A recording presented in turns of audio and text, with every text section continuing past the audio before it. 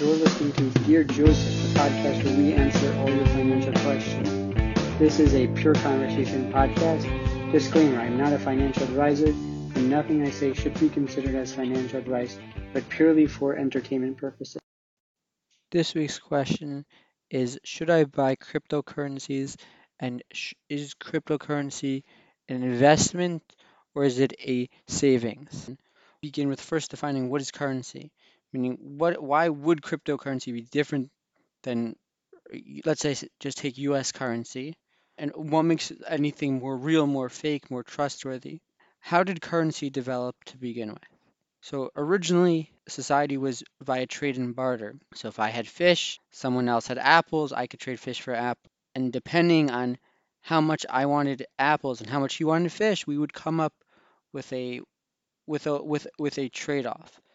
Eventually, societies grew and they sort of became a standardized form of trade. So meaning I couldn't go, trade one fish for an apple and then find another guy who's a fisher and want who's going to give me two fish. Eventually, everyone kind of settled in on like, I can't really, get a better deal with this guy than that guy, etc. Eventually, uh, as society developed, they decided that they would use certain sorts of coins or metals which would reflect a value, and usually based off the scarcity, usually because these metals were actually valuable. Later on, they were minted by governments, and they were more valuable than just their physical use. And the idea was that we could try to store value on a physical item, that this physical item will reflect a certain amount of service. So one gold coin, for example, might have been worth 10 hours of service, whatever the trade-off was.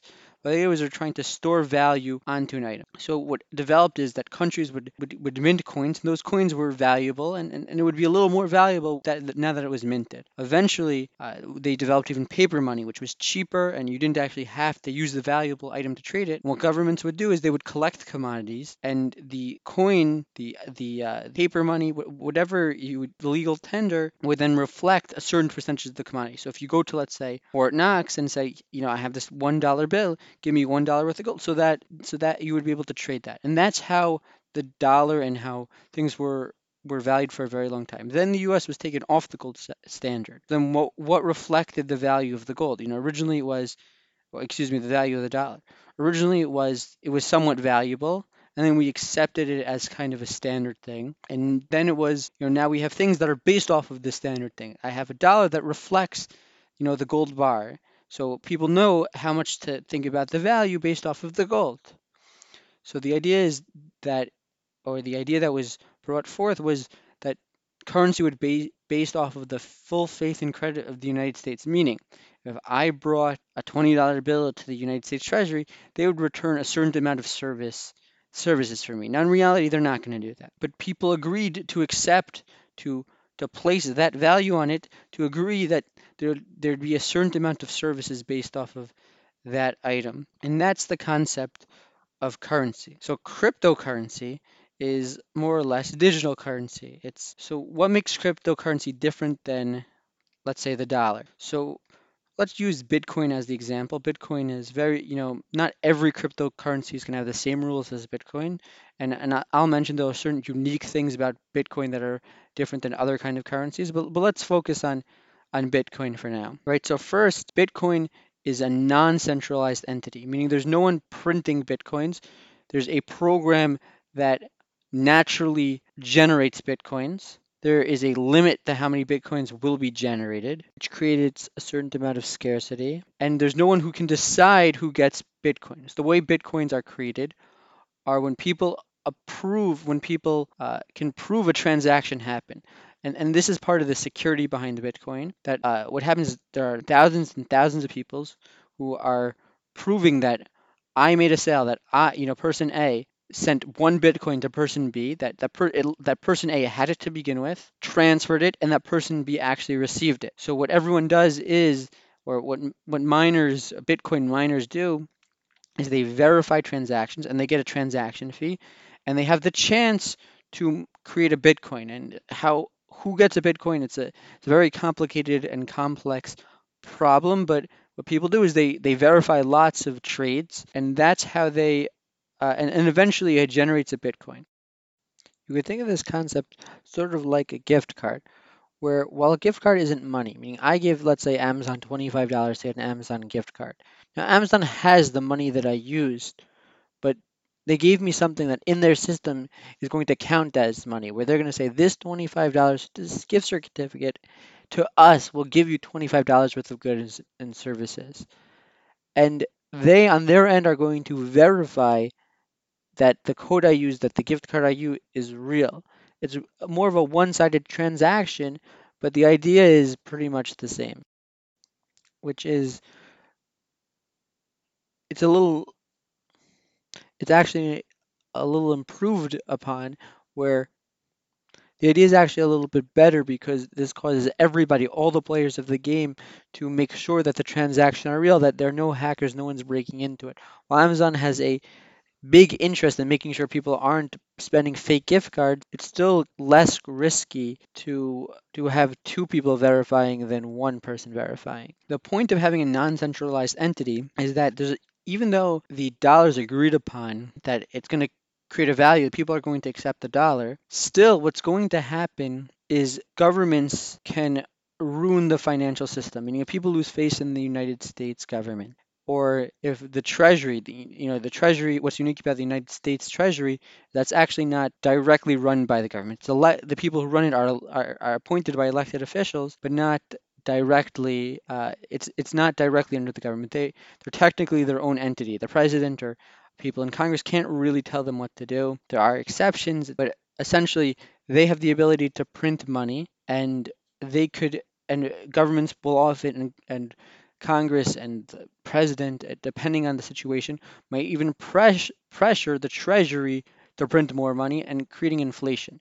Now, what is inflation? The idea is that money becomes less valuable. So, pretty simply put, with our original understanding of currency, if gold is rare, people want it. People want, but if there's so much gold, nobody's going to want it. It's not going to be pretty rare. It's everywhere. If there was if every rock was, gold, nobody would care. It's not so unique. If somebody really wanted gold, they'd go outside and pick it. There's no reason to fight over it. So same thing with money. If there's so much money out there, it might actually lower the value of the money. Now it's a question how much and in what capacity, especially since there's no standard. And there's a big debate on to what extent, if inflation exists and if it exists. With that notwithstanding, it's pretty clear that the government legitimizes the currency. And with Bitcoin, there's no one legitimizing the currency except the people trading it. It's a pure market. So in a certain sense, no one can mess it up, but in another sense, maybe people won't care. And I'll give an example. When I was younger, I used to play a video game online where I would win points, and the points was a currency, and I could then trade the points in for other digital assets, if you will. Not something I could ever that's really valuable, although I found that interesting enough that these accounts, if it had a certain amount of points, they actually sell on places like eBay or other websites where people will pay like a couple $100 for a really stacked account in one of these games. But there's a limit. You can't really you can't really commoditize where you can say, listen, I have 100 points, you'll give me $1, etc. But there's a real limit to it. But the idea is that in those games, they're digital assets. I earned money on the game, and I was able to buy things. So why is that any different than Bitcoin? To a certain extent, it's different because it's less secure. It's not protected in the same way. There's no limit. There's no reason for someone to feel safe behind it. And also, no one will accept. Bitcoin has become accepted. People are willing to accept it. Now, it's true in many places they won't. According to the Treasury, the way the U.S. views it is it's not even a currency. They view it as a actually commodity, interesting enough, which we'll get into soon. But the idea is that Bitcoin is a little bit different than the game I used to play in that it's a lot more secure. Can this be replicated? Yes. Is Bitcoin unique in that it's difficult to replicate it and even its replications might not be as good? Maybe yes, maybe no. Bitcoin does work on a complex networking system, as I mentioned before, the process of approving transactions. Now, being that it's a brand name at this point, and more places are accepting Bitcoin, so it's true that it's going to be hard for another cryptocurrency to cover ground. but it's getting more and more accepted, and it's going to be hard for another cryptocurrency to be as accepted. But the truth is, what gives Bitcoin, recently crossed the $20,000 threshold? What makes it worth $20,000? And the truth is only because people decide it's worth. There's nothing behind the value, as in by regular currency. So while you get rid of the fear of regular currency um, being devalued by whoever legitimizes the currency, well, people could just decide this is not worth it. And if you think about it, if regular currency collapses, Bitcoin won't be much use either. Who's going to want online currency when your country is unstable? What, you're going to be able to barter for food with Bitcoin? At a certain point, it's not going to be super value. Now, just a point on the security of Bitcoin. So while I mentioned it's very safe in terms of it's near impossible to hack because every transaction is monitored by everyone else. Um, there is a vulnerability when it is in a quote unquote bank. There are different digital banks, and famously there was a digital bank and transaction from which was known as Mt. Gox, and it was hacked, and people lost or hundred thousands of dollars worth of bitcoins, if not millions. Um, a lot of Bitcoin from it, and very little of it was recovered and reimbursed to its holders. And being that Bitcoin is not traceable, meaning it's traceable, transactions are traceable, not people, so no one was able to, even if they found it, they wouldn't be able to return it to anybody. So there's a security risk when it's stagnant, when it's not being traded. Now they have ways of fixing it, like essentially it's a little more complex than this, but you can get a flash drive. It's a flash drive with a screen on it, and you can download your Bitcoin file onto the flash drive, and or you can store a bunch of these, and you can collect Bitcoin. So that is the basics to Bitcoin. So once we understand that Bitcoin is a completely free market currency where people decide the value, it's safe in that the concept of it is based off of other people checking to prove transactions are real. Fall into the question. So if I were to buy Bitcoins, is it a investment? Is it a currency? And should I either invest in it or, keep some of it in my savings? So I don't think it's so much of an investment, and it's similar to the reason why the United States government does not think it's an investment. And that is, there's no value behind it. It's not an entity that's growing.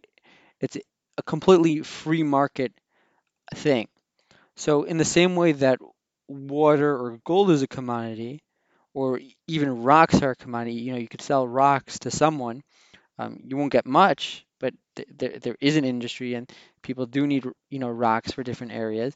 It's very cheap, but it's what people decide and because it reflects more of a supply and demand type of transaction than a physical value type of transaction.